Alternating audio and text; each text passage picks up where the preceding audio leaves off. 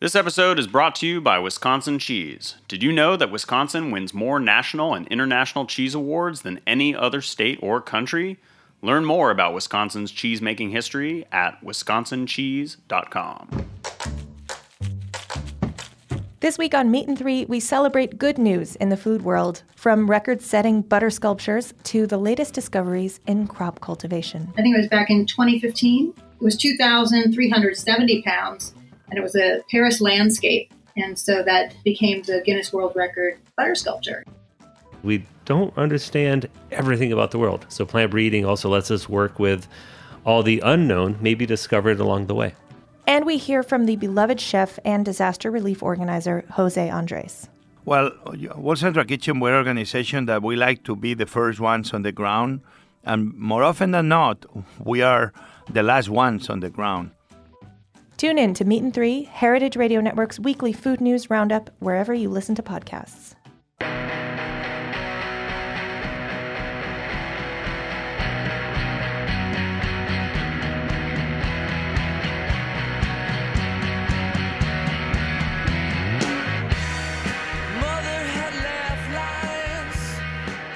Good evening and welcome to Eating Matters, where we talk about food policy and how it impacts all of us. I'm your host, Jenna Liut, and we're broadcasting from Roberta's on Heritage Radio Network.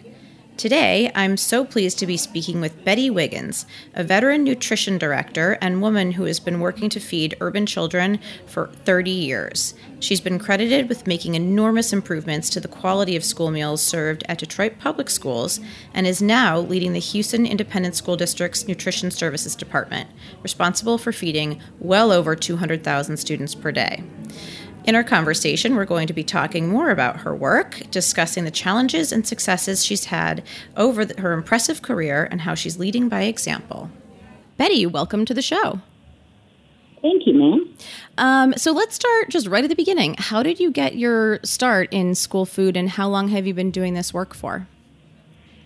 Well, prior to school food, I was in healthcare, and then in 1989, I went to Africa for 6 months, almost a year, to work with a friend who had a hospital. I had known him in college.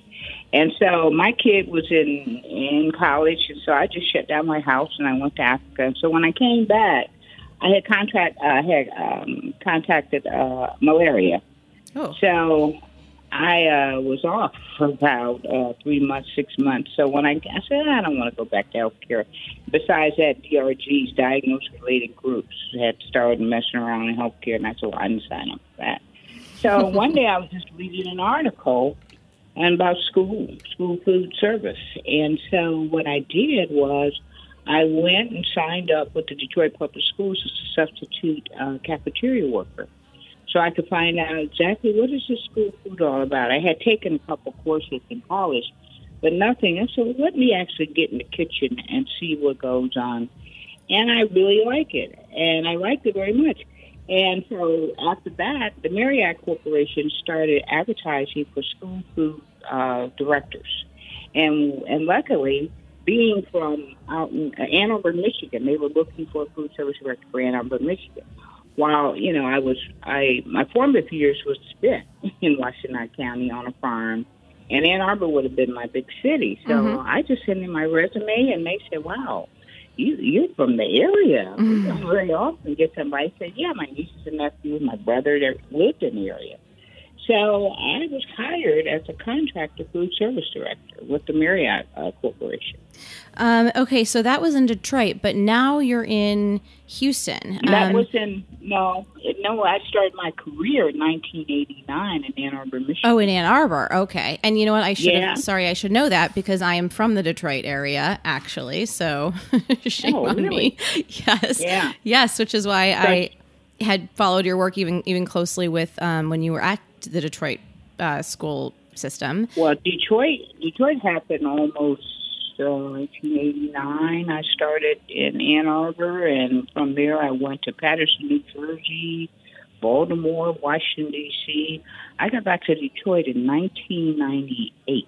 Okay. 1999. Wow. And I was only there for a couple years, and district policy, the policymakers decided they wanted to outsource. So they outsourced to Detroit Public Schools. I went away for 8 years and did a consulting, but stayed really engaged in schools because I think it's just the best work you possibly could do. And then in 2005, I returned to Detroit. Okay. So I was in Detroit from 2008 to 2017, yeah. So what are the... And that was after the management company. The district had decided that they had had enough of outsourcing. And so I worked with the union in terms of writing a counter proposal. And the board accepted our counter proposal, and I came on as a director in 2010, and I was there until 2017 when Houston recruited me to come and run their service because they were they had canceled the contract.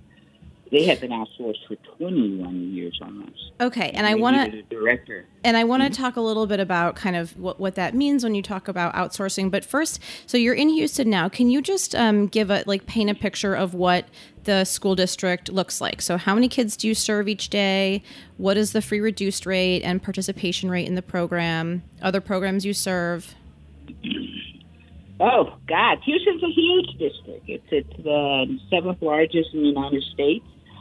We have 206,000 kids. We have an ADP of about 269,000 meals. That's with breakfast and lunch. There's poverty here in Houston, and because of that poverty and direct certification, we are CEP, 100%. Which is a community CEP. eligibility provision, so you have universal free meals. Universal free meals. When I arrived in Houston, they were already doing universal breakfast.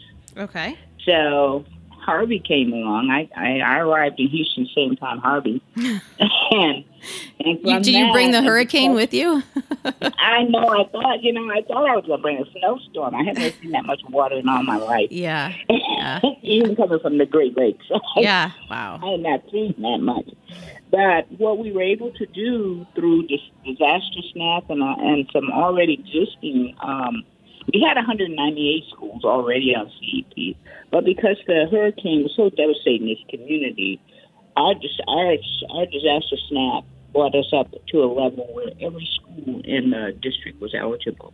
So right now we're on a 4-year, around 4 years, and we're going into our third year right now. So we're looking at probably in 22, school year 21, 22, we're going to have to probably re-app the district if they don't extend CEP. Wow. So I hope they do. Okay, so that comes up for renewal. Was that was just temporary? Yes. Was that like a special kind of grant because of the hurricane, or is that? No. CEP.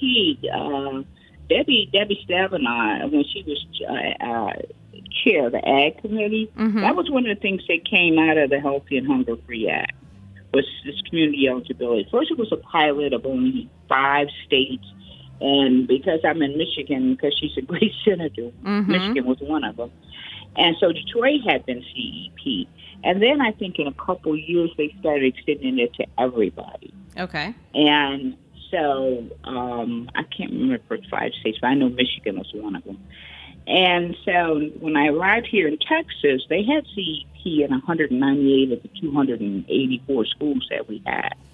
Well, Harvey came along, and people just couldn't get food. It was just, I've never seen anything like that. Right. It was so bad.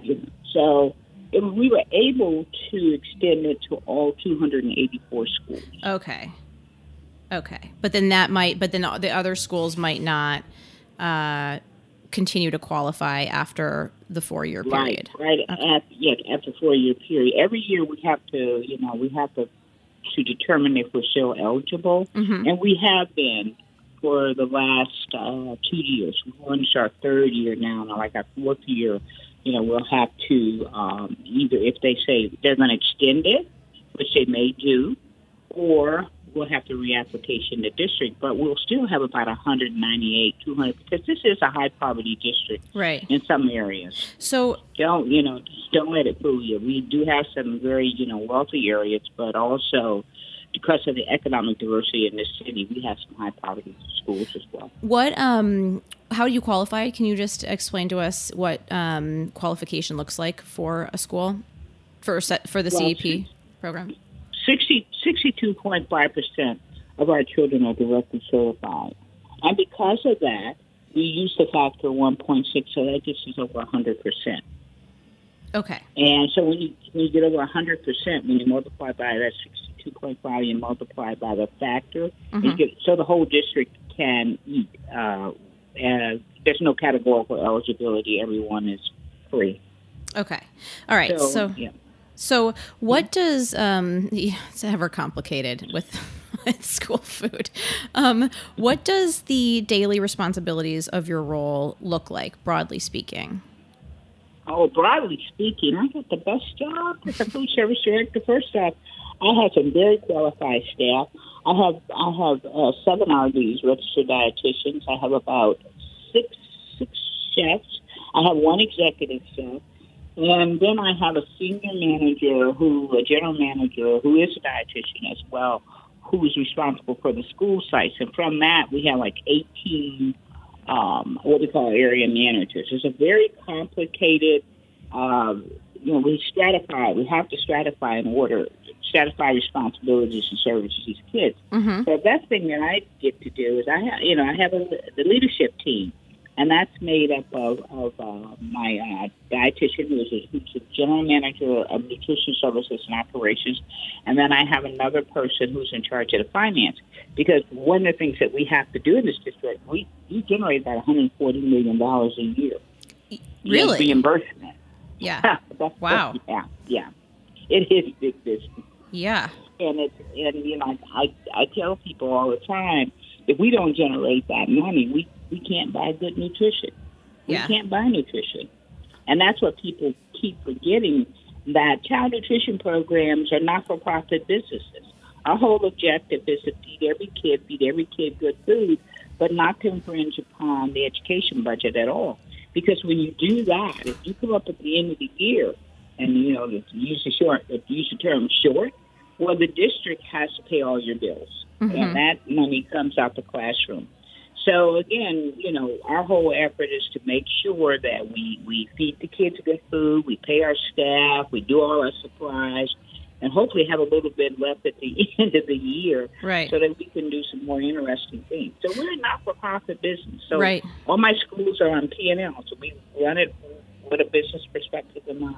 I mean, and it is, in a previous interview, I spoke with Jennifer Gaddis, whose recent book, The Labor of Lunch, is coming out soon, but she had said that the school... yes. She had said the school food service kind of the programs are, they're really expected to be self-sustaining, which is very unique, I think, for like a public program and also in the school environment, which adds a layer of complexity and difficulty, I imagine.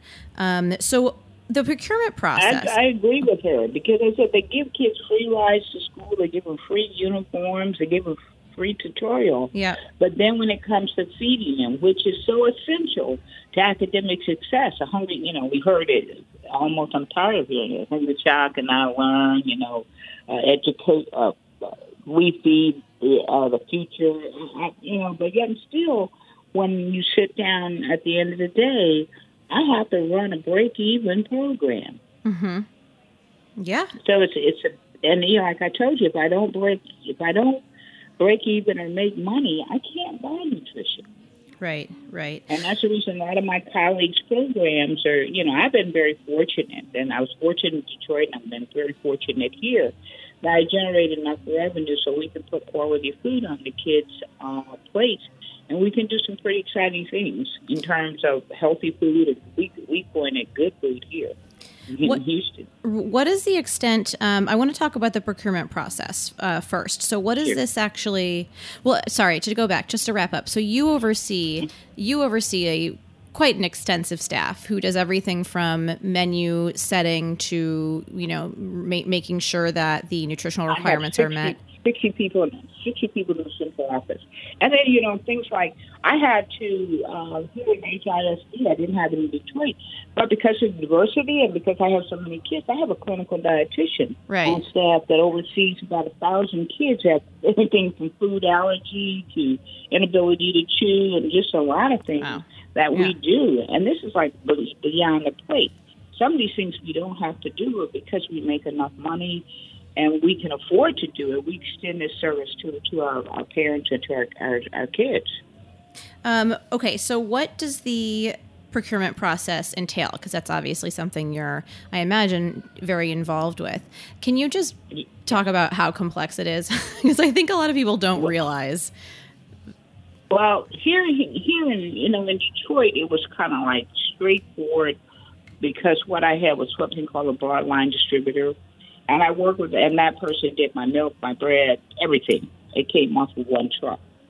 So I I did my bids annually. We had to go through the procurement office. There's a bunch of USDA rules you have to obey. It has to be open. It has to be competitive. You have an evaluation scale. You have to be very careful because you just can't use price. You have to use best value because if you use price, you can get some real strange stuff on your trays. So you have to use best value. Sometimes the cheapest is not the best. Right. So you do an RFP as opposed to an IFB. An RFP, you ask for services. Okay. An IFB is just price.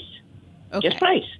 And so you can't, food service directors spend a lot of time saying, okay, we got to evaluate the product. We got to make sure that we write the specifications in such a way that everybody can bid on it. We have to go through taste panels for our kids. So it takes a year or a year and a half almost to get the products, to get new products on your menu just because of the procurement process that we use. Here in HISD, I had a food production facility here. Well, it wasn't food production, it's a food manufacturing facility, which I closed. You did? And I closed it. The school had its own manufacturing facility? Or was it a central kitchen, or was it like a... It was a 225,000 square foot manufacturing facility. Wow. That was running counter to what the people in the community wanted.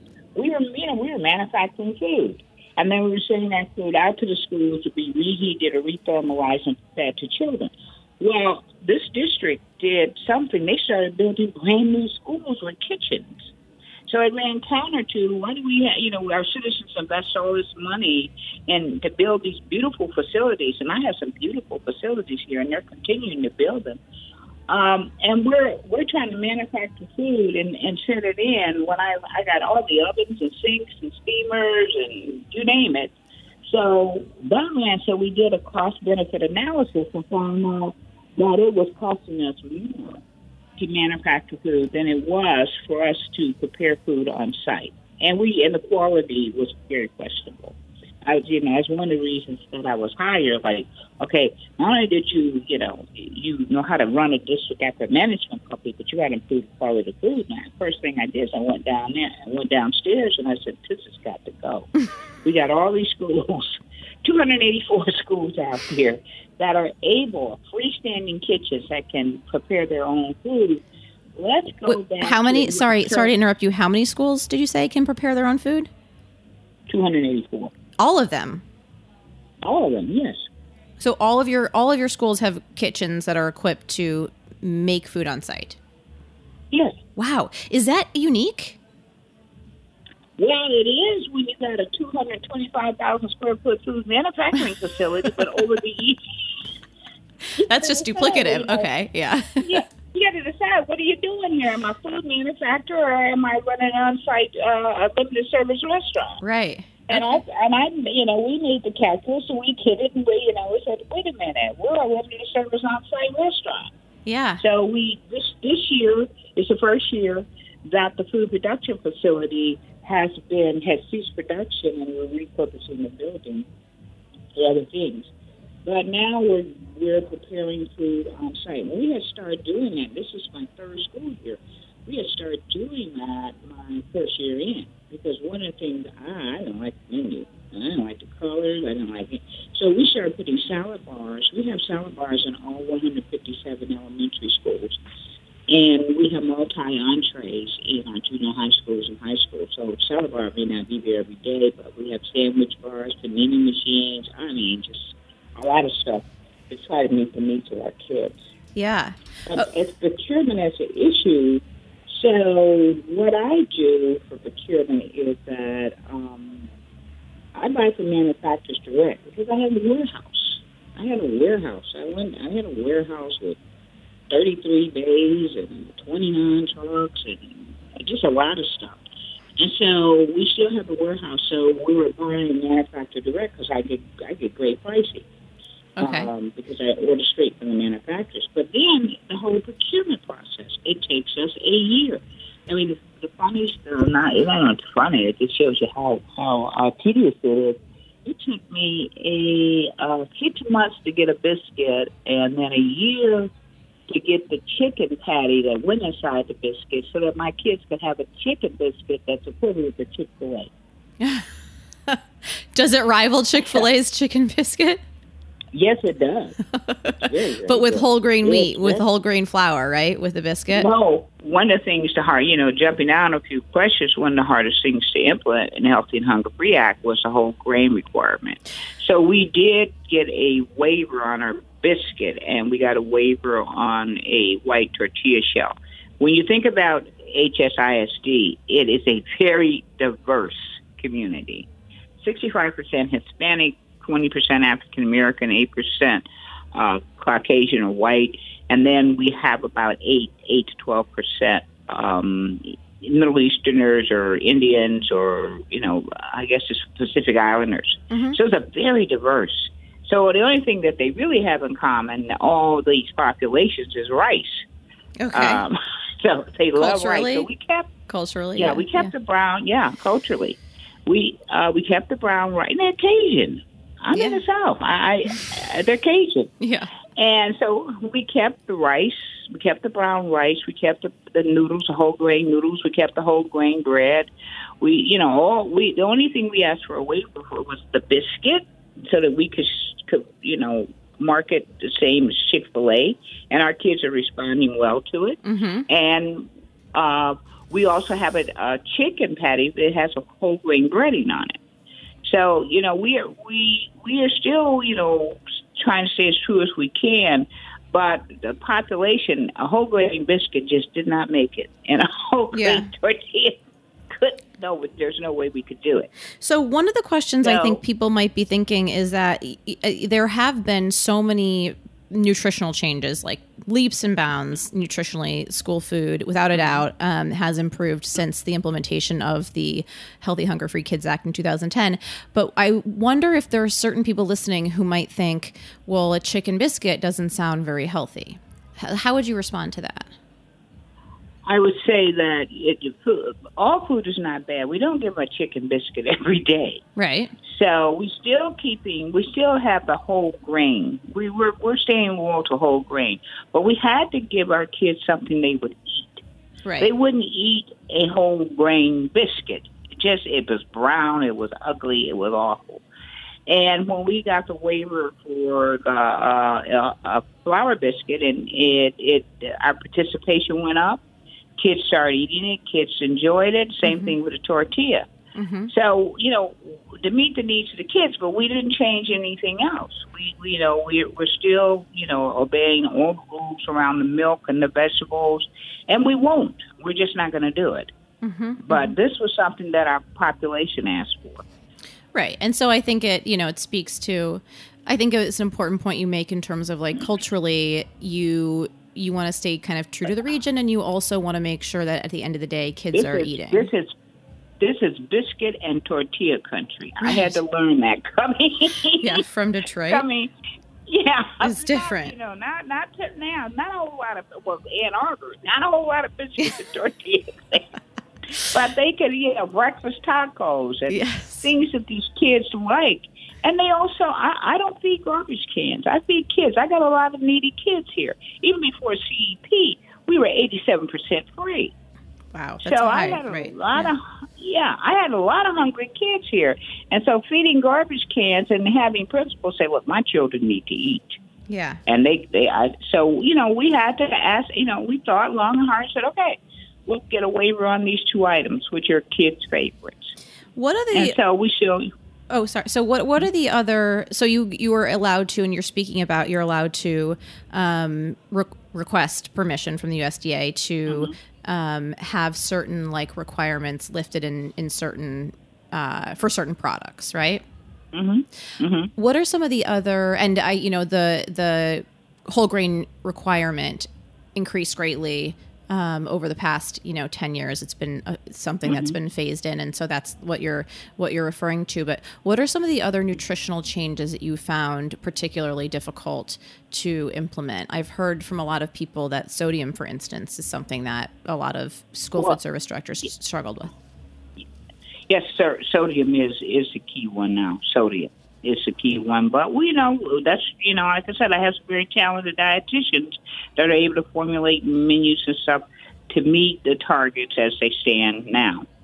If they get any more severe, I don't know. How will I don't know, because I don't know, because I still contend that some of the sodium restriction of what they're targeting is for a 50-year-old white male that had a double bypass. It's not for children. Right. It is not for children that are actively engaged. But the other things about the Healthy and Hunger Free Act, they're fine. I mean, the milk's fine. I really love the fresh fruits and vegetables. I think that's just great. It gave us a chance now to not to serve all starchy foods. Right. So it's so interesting to hear. So you set your menu, and correct me if I just want to make sure I'm getting this right. You set your menu about a year and a half in advance, which you kind of also simultaneously do with the procurement process to make sure you can get the correct products in, and products that are going to be of quality. Yeah, and it also makes it very difficult to do menu changes because the procurement process is so long. And so, like if you see an item or the kids all of a sudden like an item, and we're constantly testing items with the kids, and the kids like the item and they liked it in 2018, they may not see it until 2020. Yeah, wow. Because the procurement process is so long, and I do and then you've got to write specs, you have to have bidding, and it just goes on and on and on. Now, those people who have broadline distributors, like I did in Detroit, I had more flexibility in Detroit because I had a broadline distributor who had my business. What does that mean? What's a broadline distributor? I only have one distributor who served me, and they did my milk, my bread, everything. Okay. And so if I needed a new item, I would tell them, I just saw this item. Can you get some bids on it? And they would go out and get 3 bids on the item. Mm-hmm. And they were responsible for making sure it met all the procurement standards. And I could get it on my trays in less than a month. Oh. And now you can't do that? No, it's not. No, because I do manufacture direct. Okay. And so we're trying to find out. Our biggest goal now is how do we shorten that procurement process so that we can change. So if the kids are finicky, like I was feeding millennials. Now millennials are the oldest millennial has a law degree now, and so now I'm feeding alphas. Right. And they're in the 5th grade. They're 0 to 9. That's a whole different. They're more savvy. They want different things. I mean, they like sushi. So we're dealing with now. How do we find a sushi? They like rice bowls. They love rice bowls. Oh, that's so interesting. They love rice bowls. Oh, but so interesting. Oh, sorry. Go on. I love hearing this. What else has changed in terms of preferences? They like salads. That's great. And iceberg lettuce. You give them iceberg lettuce, they go, "What's that?" They're used to romaine and mixed greens and baby spinach, things that we didn't even think about. They whole grain breads. They like paninis. They like that kind of stuff. Why do you think that is? I mean, because you come from a district that is, like you said, like very diverse, both like racially and also it sounds like economically. But you're seeing these changes across the entire district. So where do you think that comes from? Exposure. kids may be poor, but their parents, their parents exposed to the thing, and I think it has something to do with advertising as well. You think it's moving in the right direction? Well, I didn't say that. Well, if more kids are excited about eating, if they don't want to eat iceberg lettuce versus like my generation. To use a company, Panero, they like smash ups. They like the smash up food. Yeah. So they, where did they learn about ramen noodles from? It's from commercials. Where Chick-fil-A. I had to really come with a product to compete with Chick-fil-A because there are limited service restaurants in all communities. There may not be any grocery stores. Yeah. But they got fast food restaurants. I feel like Chick-fil-A isn't something is Chick-fil-A even in Michigan? I feel like it's not. I don't think so. Yeah. So that must be. It's big down here, though. It's big down here. Yeah, no kidding. And that must have been changed. I'm not picking on it as the only one. There's just a whole bunch of, even, like the chicken strips, we use a lot of chicken strips. And so one of the things that I had to do is to make sure that I had a quality chicken strip. So all of my chicken strips and chicken patties are all white meat. They're not free-form. They're not minced. Yeah. I have white meat. White meat costs money. Yeah. So... Do you have standards in terms of like sourcing standards where the chicken comes from, how it was raised, anything about kind of not yet? That's coming. No, we really do. We want chicken that's raised, given antibiotics for medical reasons only. I learned that from Kathy. Mm-hmm. Kathy worked long and hard on that. And that's Kathy from, sorry, I hope I don't keep on interrupting you. But that's Kathy Lawrence. Yes. Kathy Lawrence, I'm sorry. From School Kathy Food Lawrence, Focus. School Food. Yeah, they did some good work on that. They did some good work. And, so they gave us we have 7 ingredients that we won't have in that. Like off the top of my head, I can't remember them. But, dyes and certain things we Stuff just you can't pronounce. We don't that we don't entertain in our food. Mm. So, and my whole position has always been, Deep Fat Brian was never one of my favorites. But, we're going to give it to you raw, steamed, or baked. And we don't want food that's been overly processed. So our luncheon meats and stuff, we have some high standards for those. What is the extent of the involvement of major food companies or big food in the implementation of the program in your district? Do they still have a big footprint, or, and how much of your work is kind of outsourced to them, if any? All right. One of the things that we say big food, there are brand names that we do use, and they are specifically associated with school nutrition. There are, but their products are getting better. I have to tell you, the Healthy and Hunger-Free Act, if the manufacturers of food, and their brand names are big companies, but if the manufacturers that I use in terms of my chicken patty, they know here are the standards, and if they weren't formulating products that met the standards, I would be really in difficult situation. Mm-hmm. That's when people start talking about scratch cooking. I can't bring into a school. I do 260,000 meals a day. Right. I'm not telling you, and I will tell no one, I'm not bringing raw chicken into my schools and trying to process 1,000 pieces of chicken to feed children. Mm-hmm. I'm not telling you that we're making stuff from scratch. What we do is something called speed scratch. I let the manufacturers bring the product up to a point where I can handle it because of the labor costs. Right. Yeah. I bless the hearts of my colleagues that can stand and tell you straight face they're doing scratch cooking. Bless their hearts. I'm doing what's called speed scratch. I go to manufacturers. I say, I need this chicken patty, and here's the formula. And they do, and some of them may not be commercially known to guys, or they are commercially known, and they have a school food line. Mm-hmm. So big food, when you start talking about, there are some people who, yes, they're on my plate, There's other people that I don't want on my plate, but in response to it, they found a way to get on there, like snack foods. Mm-hmm. The Big Food formulated a school product. And if it meets the nutrition standard and your kids are standing there, you buy it. And I'm being honest with you. Like one of them is my snack product.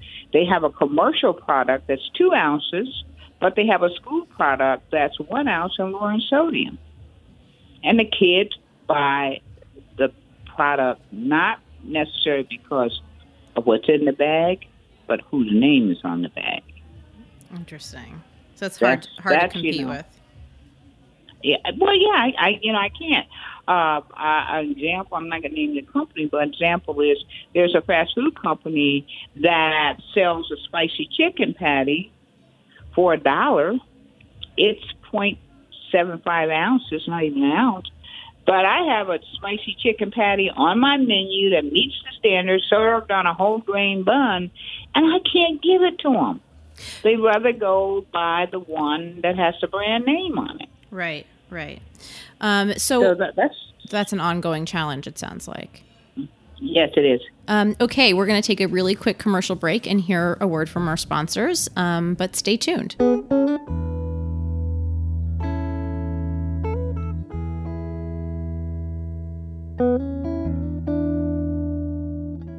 This episode is brought to you by Wisconsin Cheese. Wisconsin has storied cheese history that begins with Swiss, German, and Italian settlers in the 1800s and continues today with nonstop innovation and award-winning artisanship. Wisconsin was the first state to establish cheese grade standards and the first to require that every cheese plant be overseen by a licensed cheesemaker. It is the only place outside of Europe where one can pursue an elite master cheesemaker certification. All of this helps Wisconsin cheese win more national and international cheese awards than any other state or country. Take, for example, Decatur Swiss Cheese Co-op, who have made cheese since the 1940s. Steve Stetler is a Wisconsin master cheesemaker who developed several new cheeses for the co-op, including a European-style Havarti, a Swiss lace cheese called Stetler Swiss, and a Colby Swiss marbled cheese. His cheeses have won awards at the Wisconsin State Fair and the World Championship Cheese Contest. To learn more about Wisconsin's award-winning cheesemakers, visit wisconsincheese.com. And we're back on Eating Matters, where today I'm speaking with Betty Wiggins, School Food Service Director at Houston Independent School District. Betty, so I want to talk a little bit about something you said earlier, which was you feed children, not garbage cans. Since you've implemented, which is good, I think that's a good thing to hear. Since you've implemented the standards, have you seen food waste go up? Because I think a lot of opponents of the program and of these kind of stricter nutritional standards will say that it just simply the food just goes in the trash. There's lots of reasons why the food goes in the trash. It's not necessarily what's on the plate. Consumptions of fresh fruit and vegetables have gone up because that's a requirement now. But and I have to be very ginger to approach this in a very milk. Oh, yeah, I have a question about milk. Yeah. Sorry, go on. When I was in Detroit, I did not serve chocolate milk. And one of the reasons I did not serve chocolate milk, not because I thought it was a bad product, that when my children sat down and they only had 20 minutes to eat, the first thing they did was grab the chocolate milk. It's sweet. Mm-hmm. Sweet. And they would drink the chocolate milk. And then it's time for them to go, and nothing else is eaten on the tray. So one of the things that I did is I didn't offer chocolate milk. Well, the other milk, 1%, was not attractive. So I could get them to eat more food and eat more vegetables and drink the milk less. Mm-hmm. So here in the state of Texas, they don't let you offer chocolate milk on the pre-K menu. And, I just accepted that as they didn't, we want kids to eat more food. So chocolate milk, not to demonize chocolate milk, but in Detroit for 5 years, I didn't serve chocolate milk. And it didn't affect my participation. It did not affect my participation. So if a kid started out with me in kindergarten not having chocolate milk on the tray by the time he got to the 5th grade, it was an expectation. Right. Because I even looked at parents. When parents in the grocery store, they don't, go into the grocery store and the first thing they tell a kid, well, run over there and get 2 gallons of chocolate milk. No. Chocolate milk is a phenomenon to the child nutrition program. Yeah. You can't even, it's very difficult to even find a gallon of chocolate milk in a store. You can find a half gallon, you can find a quart. But you can't find a gallon because parents don't value chocolate milk. They're buying 2% or they're buying 1%, and even some parents are going back now and buying whole. But very few, I don't care what the economic group, are you going to find chocolate milk as one of the priorities. I view chocolate milk as a beverage. It's a treat. Or it should be a treat. Yeah. It should be a treat. But it's front and center on the child nutrition program. So I'm not trying to get myself in trouble with the Dairy Council, but Yeah. I have a problem with. Yeah, but you talk about big food. So you talk about the associations. The beef association, the chicken manufacturers, all these producers. I was so glad when the Healthy and Hunger Free Act came along because finally at last, fresh fruits and vegetables had a place at the table. Mm-hmm. They had, before that, we were doing iceberg lettuce, diced tomatoes, and that was salad. Now all sorts of vegetables are being put on our kids' trays. Do you think that they never would have? That they wouldn't have? I think that's a try. Sorry. Yeah, no. I mean, it's amazing. Do you think that has increased food waste, though? Not really. It depends on how you serve it to the kids. Like I'm not like I don't use fresh pears because it's like doing dental work on 6-year-olds because they're hard, and it's very difficult for them. So, but we do sliced. We slice them. We put them in wedges. We dice it up. If we do pineapple, we make it so that we dice it so they can eat it with their fingers. Yeah, they love apple slices. They just. Bananas are good. Grapes, you pull them off the stem and you put 18 in a cup. That's dietary equivalent. And so there's things that you have to do that put more fresh fruits and vegetables on the tray. Kids are eating baby spinach and salads. Yeah. Come on. My kids eat jicama down here like it's no tomorrow. Yeah. But, even sweet potato sticks and things like the Fresh Fruit and Vegetable Program has also been a good investment where we get to introduce to kids, particularly, and unfortunately it is kids of high poverty schools. They get a sampling of a different kind of vegetable. Mm-hmm. That's the reason I think that Farm to School is so important because we start educating kids about fresh fruits and vegetables. They got them advertisers got them already on snacks and beverages and your favorite limited service restaurant product. But actually getting them engaged in fresh fruits and vegetables and asking them to think critically about their food choices. That's one of the reasons in Detroit I did the Barge Farm to School program, and it probably was in response to I just couldn't stand to see all that vacant land around us. And so I had 82 schools to school gardens, and we had food deserts, and, we had to teach kids about vegetables. Here in Houston, we're doing something now called food literacy. It's and food inclusion. And the reason I call it inclusion is because of the diversity of the people whom I serve. Mm-hmm. You can take a pinto bean here in Houston, and you can serve as a charro bean, pinto bean. You can do peas and rice. I have Caribbean, so you do peas and rice. It's just things. And so we're trying to introduce it across the board to kids and go, what's that?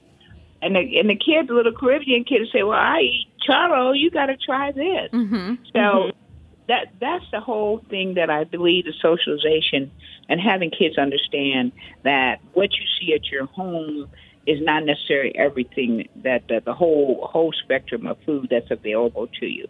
Down here, I've had to get used to the fact that things like jicama and where I in Michigan, we used to have a mix with butternut squash and turnips and carrots. Well, they don't raise that down here.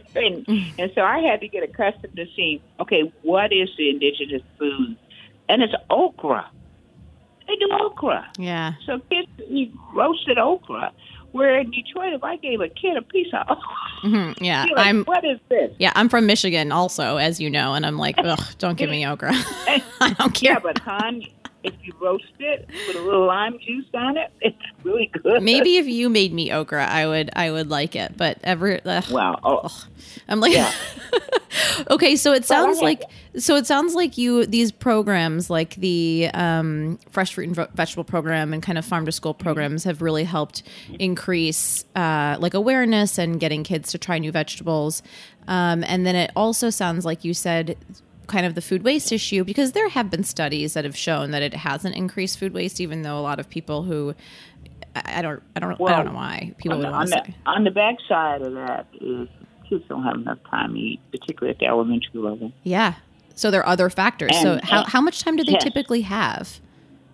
Well, in my district, I think I have half an hour lunches. Some I have 25 minutes. But when you got to start feeding kids at 10 o'clock in the morning, and you don't stop feeding them to 1:15, and it's just one big continuous line.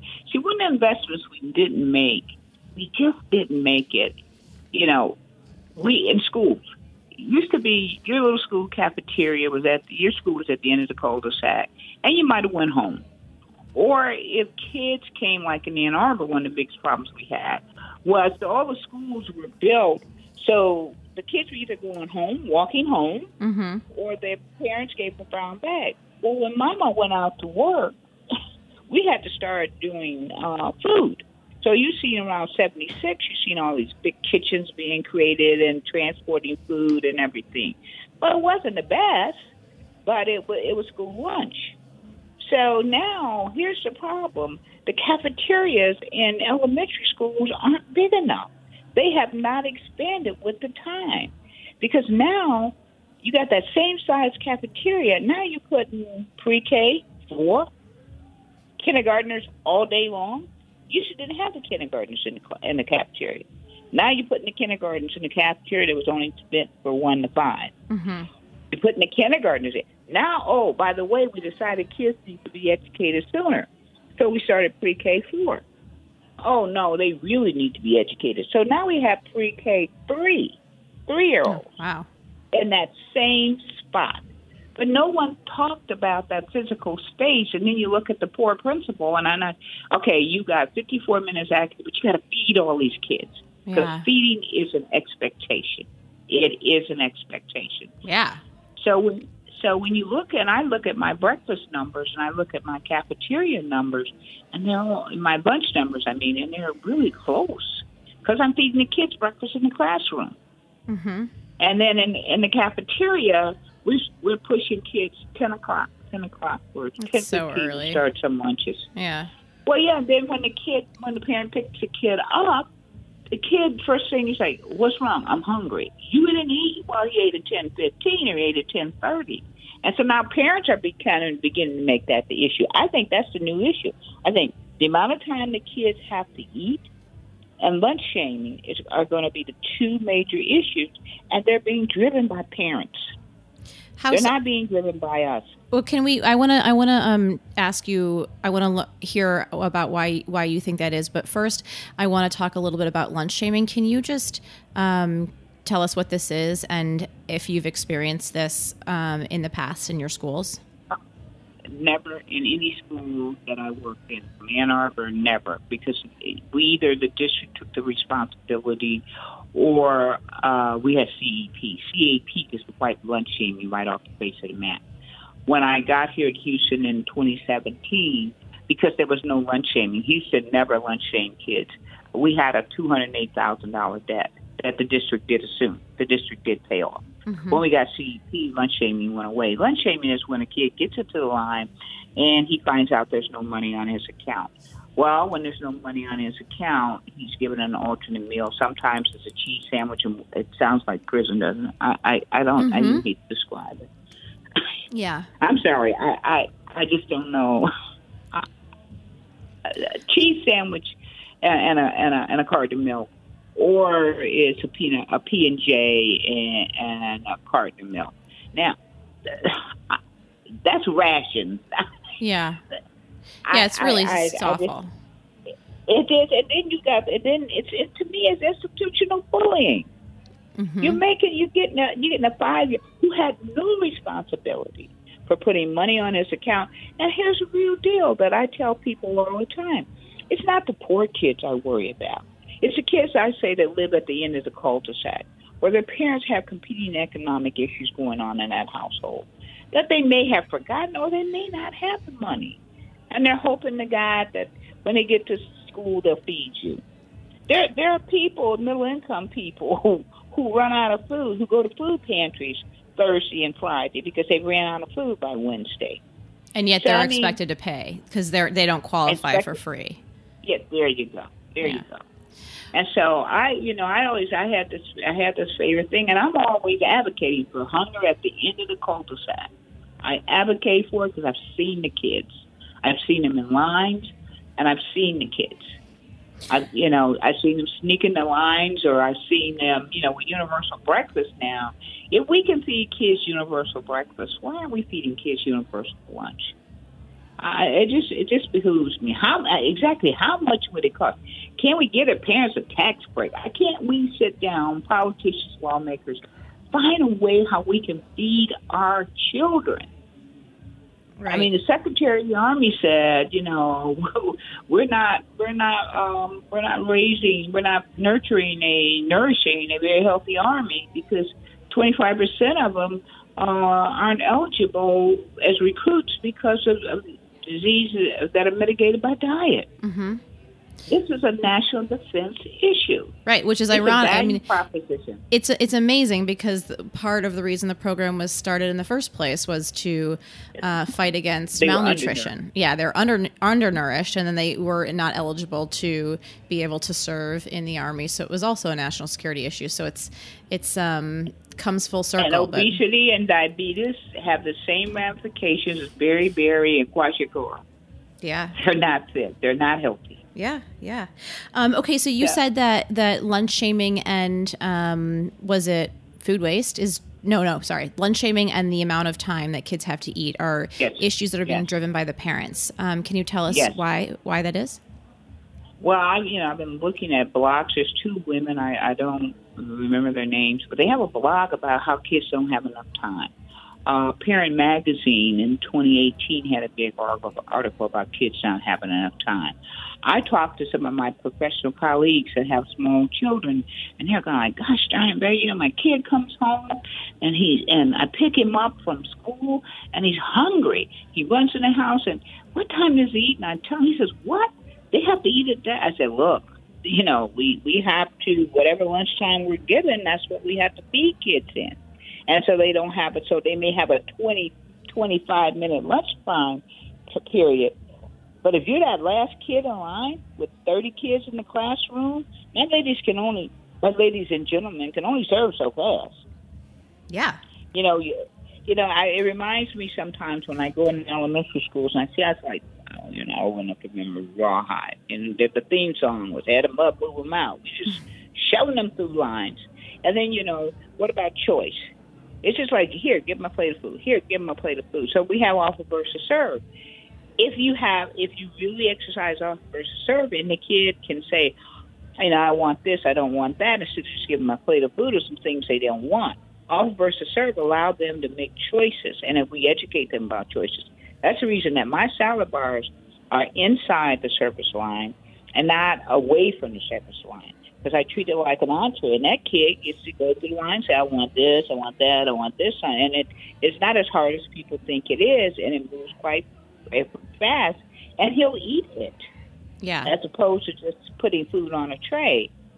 And so I have a salad bar entree in my elementary school, and then I have a daily entree, maybe tamales or enchiladas or something like that. But it works out really well.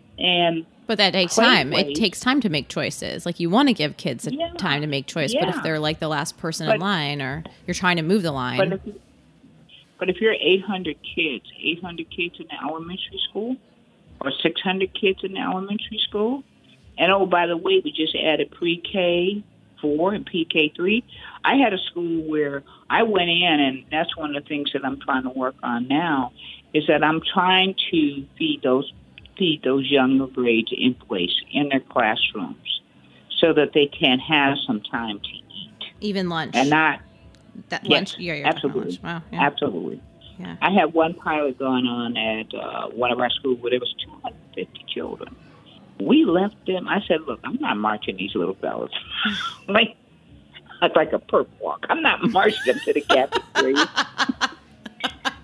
And then you get them into the cafeteria because they're little folks. You got to pick them up and shove them in.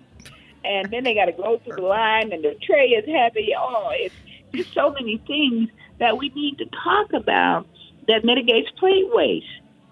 So, so we had a program where we're trying to serve kids in their classrooms.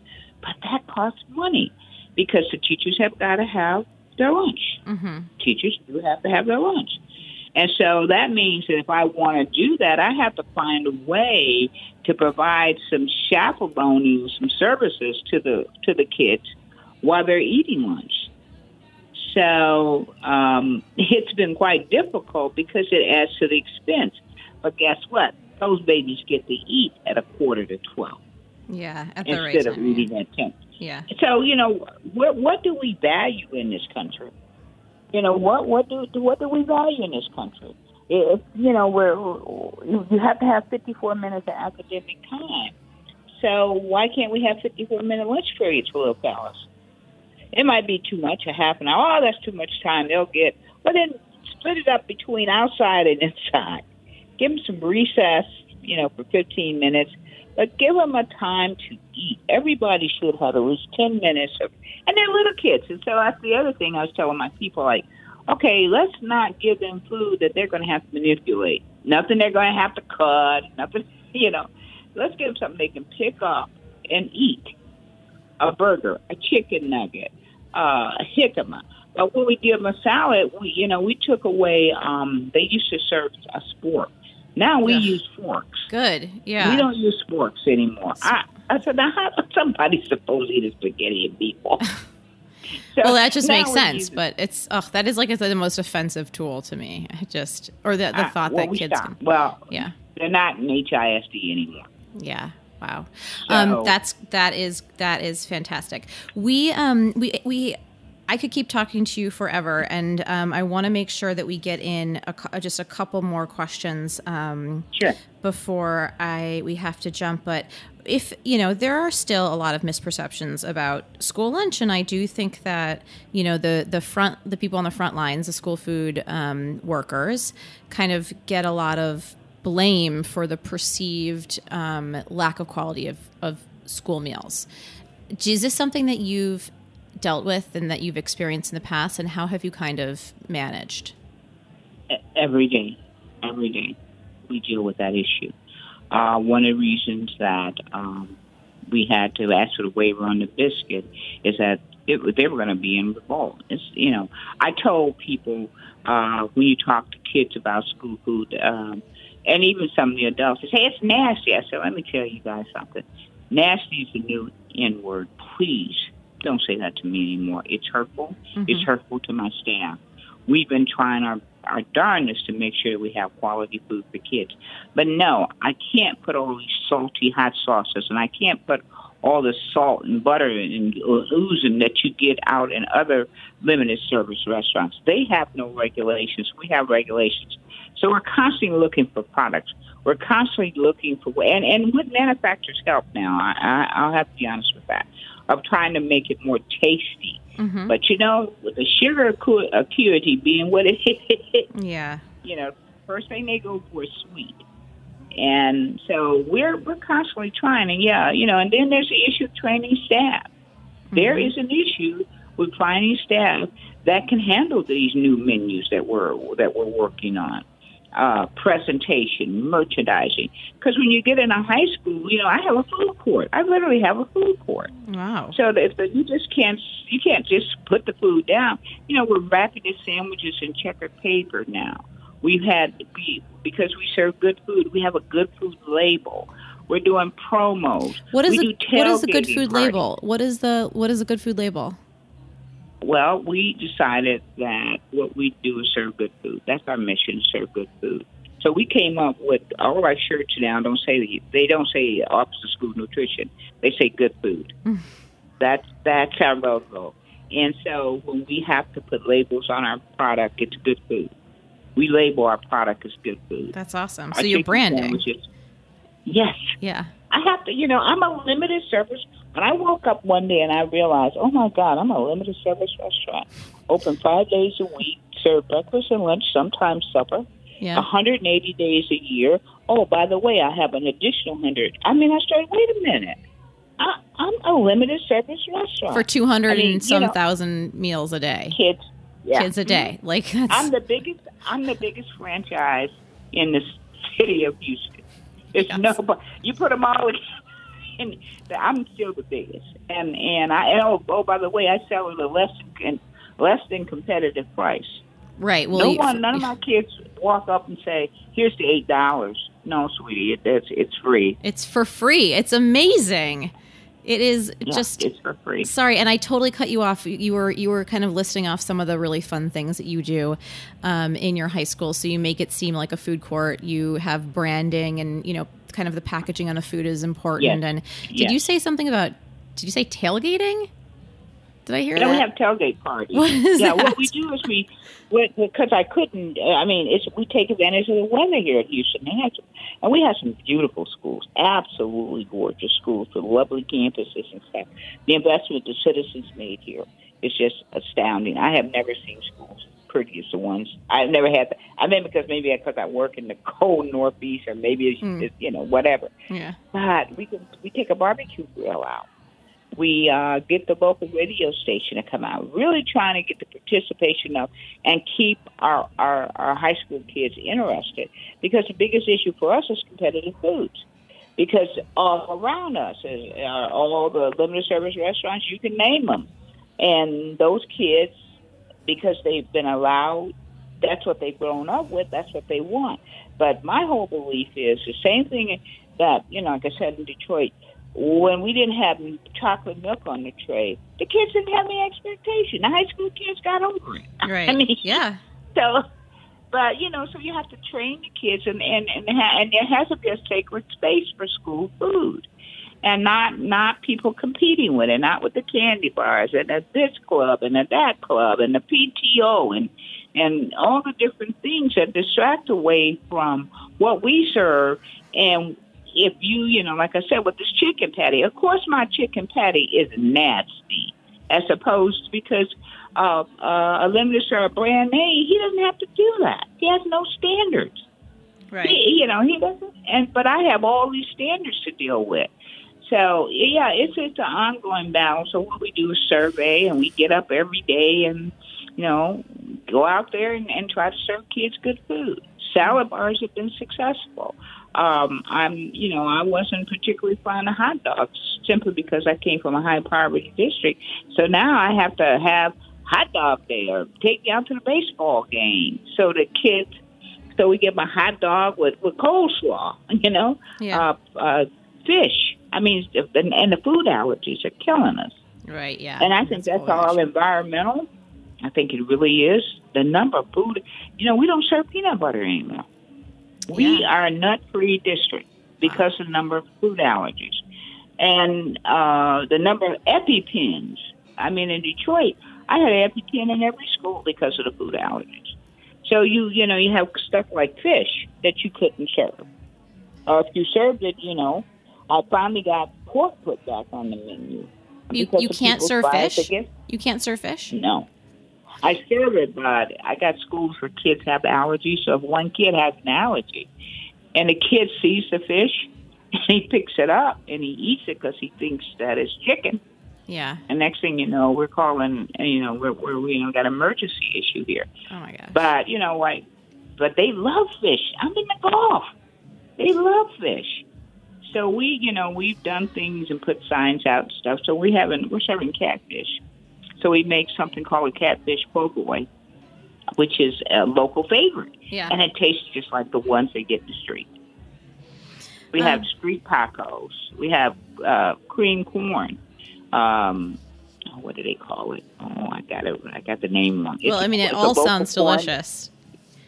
But you know, we have to compete with what the kids see in the streets, and you know, getting parents. You know, the other one. Oh God, I hadn't thought about that. I'm telling you, the other one is food delivery, Grubhub,